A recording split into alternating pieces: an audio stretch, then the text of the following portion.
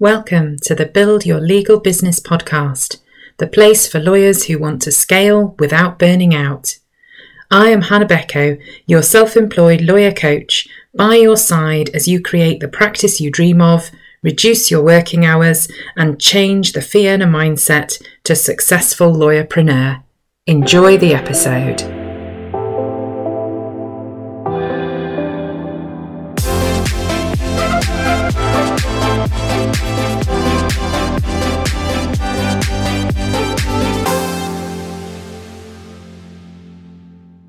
This week's episode is sponsored by my new workshop, Essential Skills for Consultant Solicitors. If you'd like to find out more about the workshop, please visit consultantskillsworkshop.eventbrite.co.uk. Now let's get into the episode. Hello and welcome to this episode, which is all about confidence and more specifically about our confidence as self-employed lawyers, freelance lawyers, etc., to generate our own work, which in effect is how much confidence we have in our business and whether our business is going to be successful or not.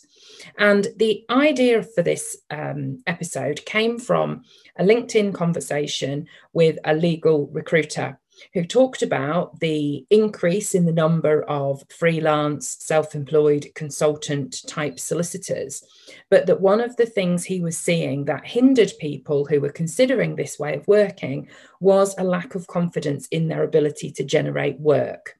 As I say, which therefore translates into income and whether or not they could actually make this business work for themselves and effectively replace their former salary. So what I wanted to have a look at in today's episode is, why does confidence matter?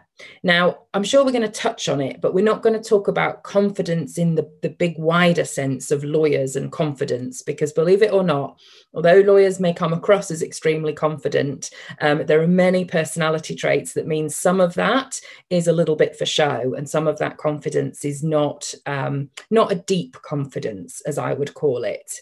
I talk in my book about the difference between inner confidence and outer confidence. And a lot of what we see, perhaps some of the bravado, is what I would call outer confidence, which is more a show that is put on for others, which can sometimes indicate quite a lack of confidence.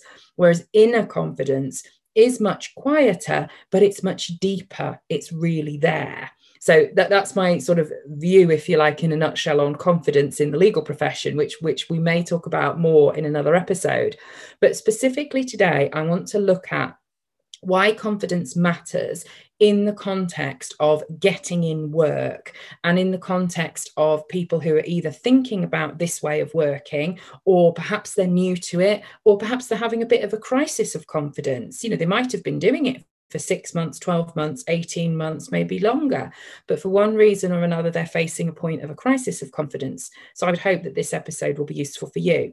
So why does confidence matter? And what could you do to be a little bit more confident? So I want to touch on those two things in today's episode. So first of all, why does confidence matter?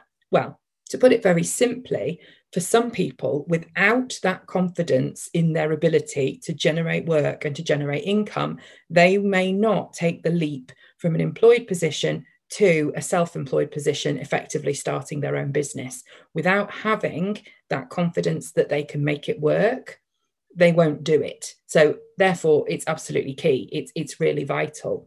But there's another point that I'd like to make as well about why I believe, as a self-employed person, having run my business for years and second business as well, why I believe confidence is even more important than just getting started. It's to keep you going. When you have maybe months or quite a long period of time where you feel the business is not going the way that you want it to, it can make everything else more difficult. If you're worried about work coming in, if you're worried about income coming in, if you're worried about bills going out, effectively you're worried about how much you're going to have left over at the end of the month. Are you able to pay your mortgage, meet your commitments, do whatever it is that you want to do with your life? If you start to worry that those things are not in place, then your confidence can start to slip. And that confidence is not just in your money-making abilities, if you like, but you can start to lose confidence in your abilities within your business as well.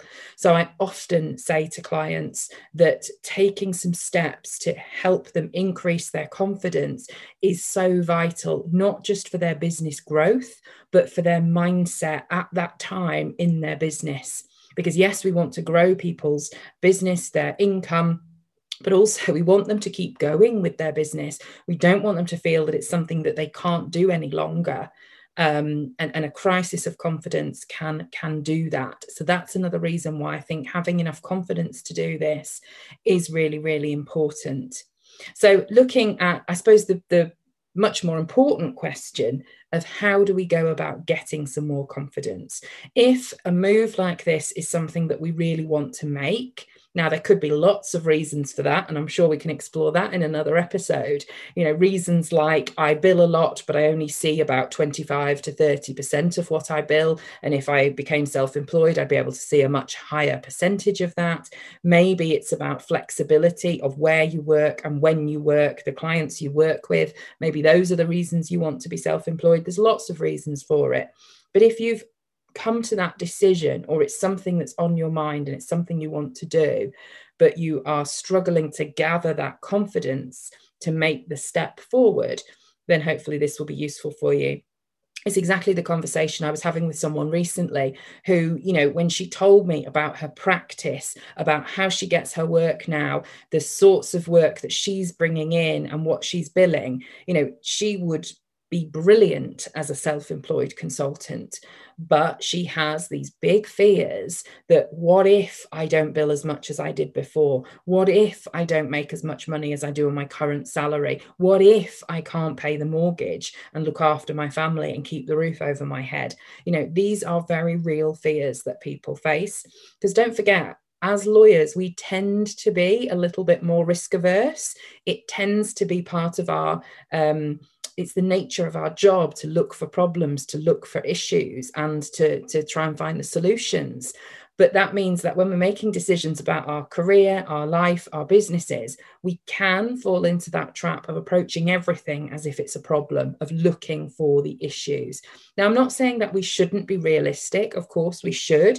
But we sometimes need to check in whether we're being not just realistic, but really scaring ourselves, if you like. Because as I say, when I evaluated this lady's particular business with her, she stands a far better chance than many people I see who leave employment and become self-employed of making this work for her and her family.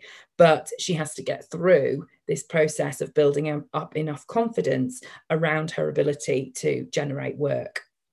So how can we go about doing that? And I've got a few suggestions for you here. And this is about, so let's use the example if you haven't yet made the move from an employed position to a self-employed one, but applies equally, I think. Look at the things that you do really well. Look for things like client testimonials, colleague testimonials, your reports at your reviews, things like that. Look for all the evidence. We're lawyers, we deal in evidence. Look for the evidence you can find that you're good at what you do, you're good at servicing your clients, and you're good at getting repeat work from those clients. Look for that evidence, because that evidence will help you counteract that little voice in your head that is saying that you don't feel confident enough to make this move. So look for testimonials, positive feedback. Look at your track record. Again, this is about evidence. And sometimes you might need to have a conversation with somebody else, because we don't always see what we're good at. We can be very self-deprecating. Again, people might be surprised about that, about lawyers, but it is the truth. We don't often see our own successes. And so have a look at the client relationships you've won, the business you've brought in, how much of what you build, how much did you bill in the last few years, and how much of what you build did you bring in, were you responsible for? And what other opportunities have you seen that there are, but perhaps you've not been in a position to exploit yet?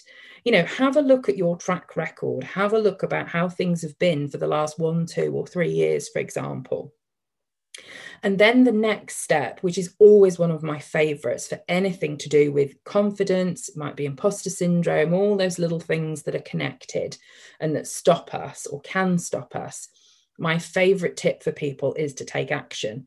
And this doesn't have to be huge, massive action. It can be small steps in the right direction. Because for me, the best way to combat lack of confidence, imposter syndrome, is to take those little steps forward to help you increase your confidence. So that action might look like producing a business plan. And there'll be another episode where we talk in more depth about a business plan that you could use. And I'll give you a model example. So it might be putting together a business plan. It might be a case of gathering this evidence that I've mentioned together, putting your testimonials together, your feedback together. Have a look at your contacts. Who have you got in your contact list? When were you last in touch with them? When did they last instruct you? How much work have you been bringing in and generating yourself? How much business development activities have you been doing? And what ideas have you got for those things? Put this together, if you like, as a bit of it could be a business plan, a portfolio, something like that. Put this together for your purposes. Maybe you're going to join a dispersed model firm and they're looking for something like that. Perhaps they are, perhaps they're not. But this is for your benefit to help increase your confidence. So maybe one of your action steps is to gather all that evidence together and put it together in the form of a business plan or something like that. Another great way to take action when we're worried about generating more work and more income within our business is to have a real think about business development and to get strategic and to get consistent with our business development. We will be talking a lot about business development in this podcast. And I'll provide some trainings as well. I'll provide some guest experts. We'll be talking about it generally in terms of why we don't do it and what we can do. All those sorts of things. And I'd love to hear from you as well on those topics. But what I'm talking about here in terms of taking action is what action can you take that's going to help you to support this generation of income, generation of fees. So that might be keeping in touch with referrers. If you're, for example, family, private client, something like that, that relies on referrals from perhaps accountant firms, something like that.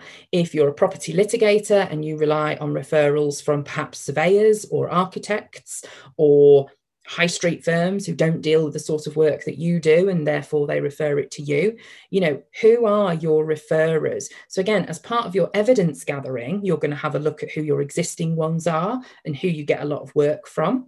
So one action step here might be to make sure that you're as close to them as possible. Have you spoken to them recently? Have you invited them, whether it's for a Zoom coffee or a real in life person coffee?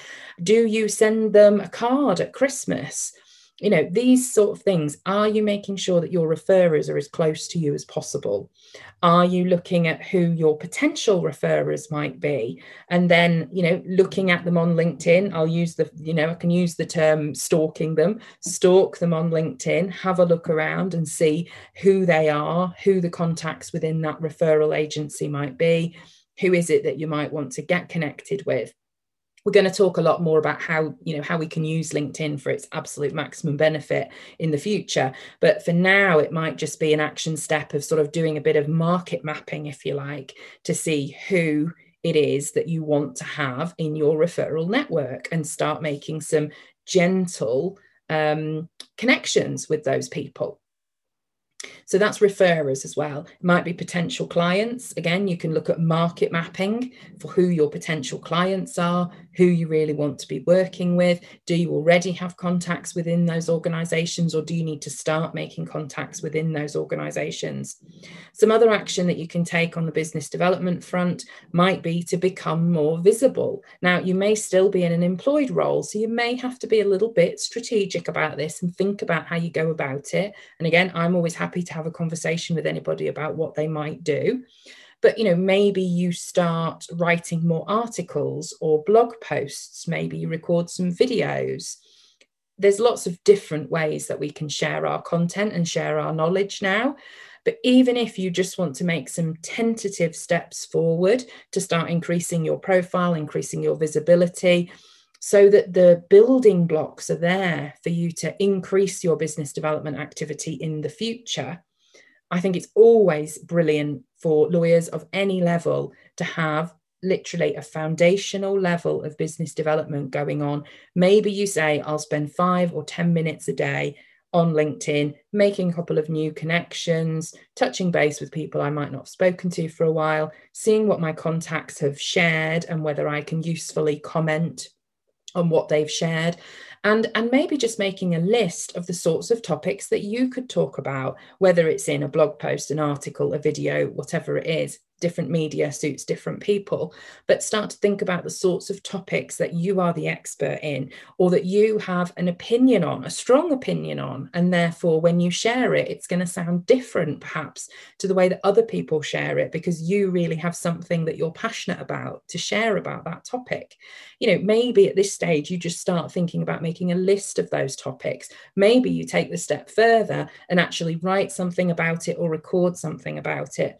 But for a foundational level of business development, which is what I would always encourage you to have, regardless of what your plan for the future is, have a minimum amount of time that you say, I'm going to go on LinkedIn and I'm going to do it regularly. So maybe it's 10 minutes twice a week. You don't need to start on a massive scale. Let's start small, but be consistent. And go on there. And if you're just dipping your toe in the water, see what other people are doing and what you can support. And as you get a bit braver, perhaps start thinking about what you could share to start letting people know who you are, what you're about, what's important to you, what you're an expert in. Because all of this, it will not result in work tomorrow. It is not going to be that quick a turnaround, although it's not impossible, but it's probably highly unlikely. You do need to think about this as playing the long game. But I am a huge believer that taking these action steps helps you to feel more confident. Because when we are lacking in confidence, the worst feeling is that we're out of control, that we can't take control of it somehow, that it's outside us, it's happening to us. Whereas when we take these action steps, we are taking control. We're in control of our business development. We're in control of our brand and our visibility and what we say out there to our potential clients. We're in control of it. And that helps to then quash any of these feelings that we don't have enough confidence to take the steps that we want to take. So I hope that was interesting for you and a little bit thought-provoking about where confidence levels can impact our business generation, our income generation, and how we can take this back under our control and take some steps forward to help ourselves build this business if that's what we want to do. So I'm always here, as I say, to discuss it with you. If you want to have a little mini audit of where you're up to now, whether it's with your brand, your visibility, your business development, your contacts, your pipeline, let's have a chat. Let's see where you are now. And let's see what tweaks, what changes, what improvements you could make so that you feel as confident as possible about your ability to generate work. See you again soon.